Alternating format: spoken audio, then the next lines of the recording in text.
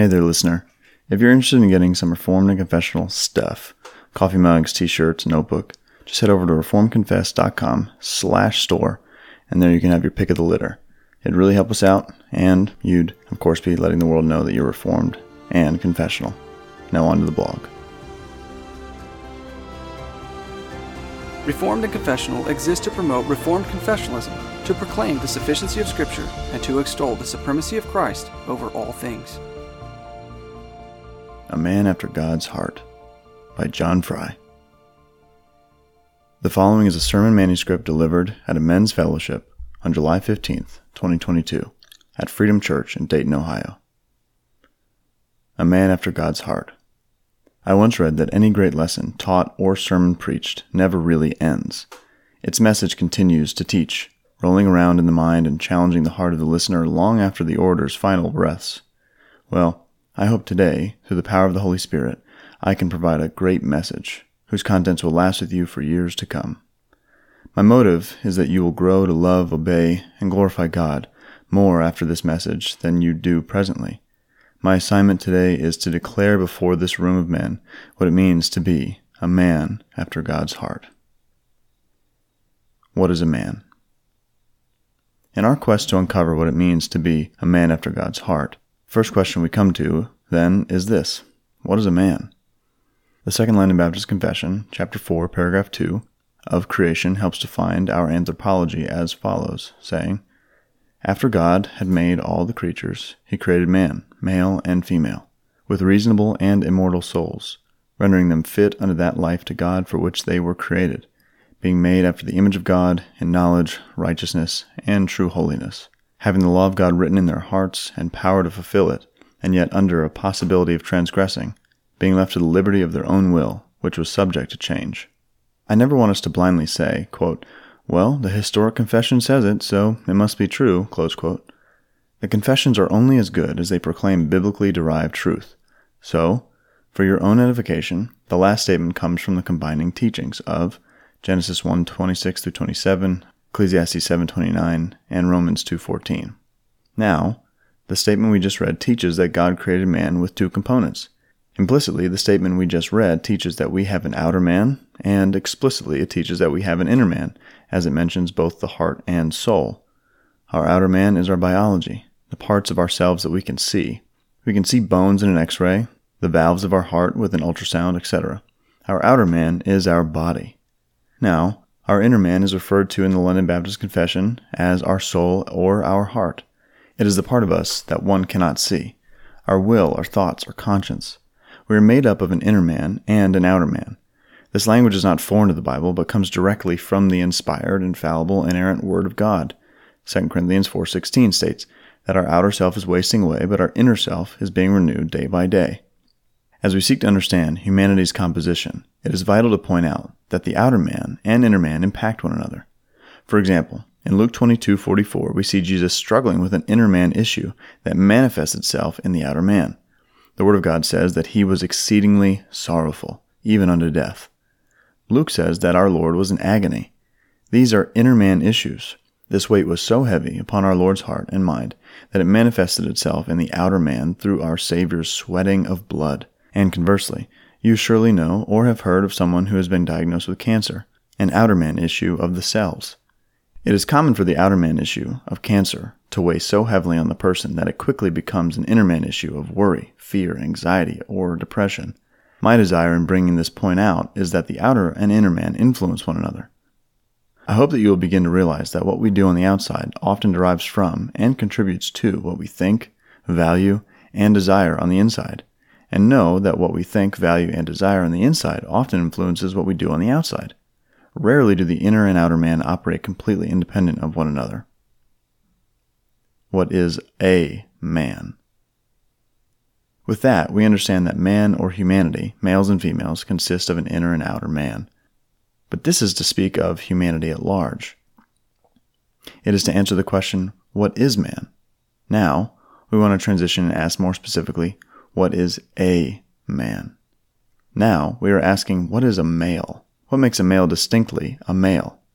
Well, it isn't simply having an inner and outer man, because females have that too. My appeal is that in the same way a male can be distinguished from a female by observing outer man differences, he should also be able to distinguish from a female by observing inner man differences. Let me be clear. There is some overlap in the outer man between a male and female, like 2 arms, 2 legs, a head, and an abdomen, but there's also some major differences. And likewise, there is some overlap in the inner man between a male and a female, but just like the outer man, there are also some major differences. And my appeal tonight is that those major inner man differences, along with his distinct biology, are what make a man distinctly a man. What is the heart? We will not camp long here, but it is vital that we walk away tonight knowing functionally what we mean when we use the term heart. Remember, we are answering the question, what is a man after God's heart? I'm not talking about the Western culture, American commercialized term that acts solely as the human seat of emotions. No, the biblical concept and definition of heart is much more than our Valentine's Day program. The Bible gives us 4 distinct ways to think about the heart that I hope to write about extensively one day, if the Lord wills it. The Bible teaches that we can think of our heart as our 1. Motives, 2. Affections, 3. Intentions, and 4. Desires. To prove that briefly, I will cite Hebrew and Greek words for heart along with their definitions. The Hebrew word for heart is lebab. This word refers to the inner man, the mind, the heart, or simply the will. The Greek word for heart is cardia. This word refers to the heart, mind, character, inner self, will, intention, or the center of spiritual life. These terms are used from Genesis to Revelation, and they refer more to the will and intentions of a man than his emotions. When the biblical authors, inspired by the Holy Spirit, use the term heart, they refer to something much deeper than just how one feels. Here's a quick sample. 1. Psalm 37:4. Delight yourself in the Lord, and he will give you the desires of your heart. Proverbs 16:9. The heart of a man plans his way, but the Lord establishes his steps. Romans 6:17. But thanks be to God, that you who were once slaves of sin have become obedient from the heart to the standard of teaching to which you were committed. Hebrews 4:12. For the word of God is living and active, sharper than any 2-edged sword, piercing to the division of soul and of spirit, of joints and of marrow, and discerning the thoughts and intentions of the heart. God's heart. Now we have laid the tracks, so we must drive the train down them. We see that man, made in the image of God, possesses an inner man and outer man. We know that his inner man consists of his thoughts, soul, and spirit, and heart. We know the heart is man's motivations, affections, intentions, desires, and will. Now, if we want to be men who are after God's heart, shouldn't we know what is in God's heart? Hopefully your inner man is nodding yes right now. So, where can we look in our Bibles to uncover the heart of God? Where can we go to see God's motives, affections, intentions, desires, and will? Maybe we could go to Calvary. Maybe we could go to John 3:16. Or maybe we could go to any page of Scripture and take some aspect of God's heart away from the holy text. But I think, for the sake of conciseness, without compromise, when we want to know the heart of God, we can go to the place where his character and his will is placed on display. The 10 Commandments. The 10 Commandments are often referred to as the moral law. They are a direct expression of God's character, righteousness, and will. Let's walk through them. I am the Lord your God, who brought you out of the land of Egypt, out of the house of slavery. You shall have no other gods before me. You shall not make for yourself a carved image, or any likeness of anything that is in heaven above, or that is in the earth beneath, or that is in the water under the earth. You shall not bow down to them or serve them, for I, the Lord your God, am a jealous God, visiting the iniquity of the fathers on the children to the 3rd and 4th generation of those who hate me, but showing steadfast love to thousands of those who love me and keep my commandments. You shall not take the name of the Lord your God in vain, for the Lord will not hold him guiltless who takes his name in vain. Remember the Sabbath day to keep it holy. 6 days you shall labor and do all your work, but the 7th day is a Sabbath to the Lord your God. On it you shall not do any work, you, or your sons, or your daughter, your male servant, or your female servant, or your livestock, or the sojourner who is within your gates. For in 6 days the Lord made heaven and earth, the sea, and all that is in them, and rested on the 7th day. Therefore the Lord blessed the Sabbath day and made it holy. Honor your father and your mother, that your days may be long in the land the Lord your God is giving you. You shall not murder. You shall not commit adultery. You shall not steal. You shall not bear false witness against your neighbor. You shall not covet your neighbor's house. You shall not covet your neighbor's wife, or his male servant, or his female servant, or his ox, or his donkey, or anything that is your neighbor's. Exodus 20, 2-17. Here we see clearly, concisely, and directly the heart of God. What is God's will, desire, and motive? For his people to be holy. He says as much in Leviticus 19:2, which states, quote, "Be holy as I, the Lord your God, am holy," close quote. There is the command. I'm holy, says Yahweh, and my desire is for you to be like me, to be holy. And how does one live a holy life? How did Israel understand that command? Well, in part, when they heard, "Be holy," they would think, okay, then that means we keep the commandments of God, specifically the 10 Commandments. Unless we think that was just for Israel, listen to Peter's command to the New Testament saints in 1 Peter 1, 13-16. Quote, "Therefore, preparing your minds for action, and being sober-minded, set your hope fully on the grace that will be brought to you at the revelation of Jesus Christ. As obedient children, do not be conformed to the passions of your former ignorance, but as one who called you is holy, you also be holy in all your conduct, since it is written, 'You shall be holy, for I am holy.'" Here, Peter quotes Leviticus 19:2, and he contributes to our understanding of the heart of God. From Adam to Abraham to Moses to Peter, the Lord's heart's desire is for his people to walk in holiness. And finally, on this point, sometimes we think of the 10 Commandments as antiquated and not relevant to today. I'll mention one person who the 10 Commandments was incredibly relevant to, Jesus. Sometimes we put the law and the gospel in opposition to each other when the Bible displays how they work together. In the book of Romans, Paul makes it clear that it is the law that drives us to the gospel of Jesus. Have you ever thought that Jesus perfectly kept the law? What is it that made Jesus' death and resurrection efficacious? It is his perfect life. And what do we use to measure perfection? The 10 Commandments. When we say Jesus lived a sinless life, we are saying that Jesus perfectly kept the 10 Commandments. In Matthew 5:17, Jesus makes his relationship to the 10 Commandments clear when he says, "I did not come to abolish the law, but to fulfill it." Why did he not come to abolish the law?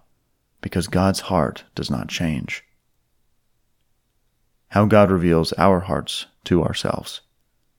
Now, this is the point where the application comes in at. Remember, we are answering the question, what is a man after God's heart? We can say, what does that mean for me? Well, precisely this. God's desire is the holiness of his people. So what did he do? 2 things. First, he provided a way for us to be holy through the completed work of Jesus Christ. And second, he protects us from unholiness by sealing our salvation with the Holy Spirit. In these 2 aspects of God's heart, we see that our God is a provider and a protector. Therefore, if we are to be men after God's hearts, we must be men who provide and protect for those in our care. Certainly physically, but also, and most importantly, spiritually, striving for the promotion of holiness in ourselves and those under our God-ordained authority. Think about David, the shepherd. In 1 Samuel 16:13, David was described as a man after God's heart. What was David doing at the time of his anointing by the prophet Samuel? He wasn't purging foreign nations or sitting on a lofty throne. He was tending sheep in Bethlehem. The way he cared for those sheep, the way he provided for their needs and protected them from other animals, those were the actions that revealed his heart, the heart of a protector and a provider. So, God looks at David and says, the way he provides and protects his sheep reflects my heart. And this is the type of heart I want to provide and protect for my flock, Israel. We have been called to shepherd the flock in some way, shape, or form. Our wives, our children, our congregations, our Sunday schools, the young men in our congregation, or the employees under us at work. We, like our God, must seek to nurture, cultivate, and protect holiness within our homes, houses, hands, heads, and certainly our hearts. Earlier I said that my appeal tonight is that the major inner-man differences between a man and woman, along with a man's distinct biology, are what make a man distinctly a man. Well, now, I submit to you that one of those major inner-man differences that sets a man apart from a woman is his God-given, heart-deep motive and desire to provide and protect in a way that reflects the heart of God. Is my heart like God's? But how do we know if we are living as men who are protectors and providers from a God-like heart? Deuteronomy 8:2-3 gives us some great advice on how to use life's difficult times to express our hearts to ourselves. The text says, quote, "And you shall remember the whole way that the Lord your God has led you for these 40 years in the wilderness, that he might humble you, testing you to know what is in your heart, whether you would keep his commandments or not. And he humbled you and let you hunger and fed you with manna, which you did not know, nor did your fathers know, that he might make you know what man does not live by bread alone, but man lives by every word that comes from the mouth of the Lord. The Lord in his omniscience already knows the contents of his people's hearts and does not require them to endure the wilderness to make the discovery for himself. 1 John 3:19-20, Psalm 139:4. Instead, as Dr. John Street teaches, quote, he took them through such a troublesome time so that they would know what was in their heart. Close quote. It is life's troublesome times that reveal the contents of our hearts. It is the extreme stressors, struggles, or annoyances, the wilderness moments and seasons of life which bring the contents of our heart, good or bad, to the surface. And when our motives, affections, intentions, and desires that reside within our inner man surface, hold them against the mirror that is the law to see whether your heart is holy or not. And what is one to do when he identifies that his heart looks more like a passive man than his providing and protecting God? He must first confess his sins, then repent and ask for forgiveness for those sins. But then he rests in the knowledge that his God's heart never changes, Hebrews 13:7. He is the Lord who casts your sin as far as the east is from the west, and he does not hold that sin against you today or in glory, Psalm 103:8-12. The Lord is always zealous for your holiness. He is so desirous for his people's holiness that he provided a way for the man of God to be holy through the completed work of Christ. So desirous for his people's holiness that he protects them from unholiness through the seal of the Holy Spirit. And today, if your heart does not look like this, a holy provider and protector, it is time to either confess, repent, and ask for forgiveness of your sin for the first time in salvation, or it is time to seek God through his word and pray and humbly ask him to transform your heart to be like his, with holy motives, holy affections, holy intentions, and holy desires. Thank you for listening to the Reformed and Confessional Podcast. We pray that you will be edified and emboldened to profess Christ and be unashamed of his gospel. Please visit us at reformconfess.com.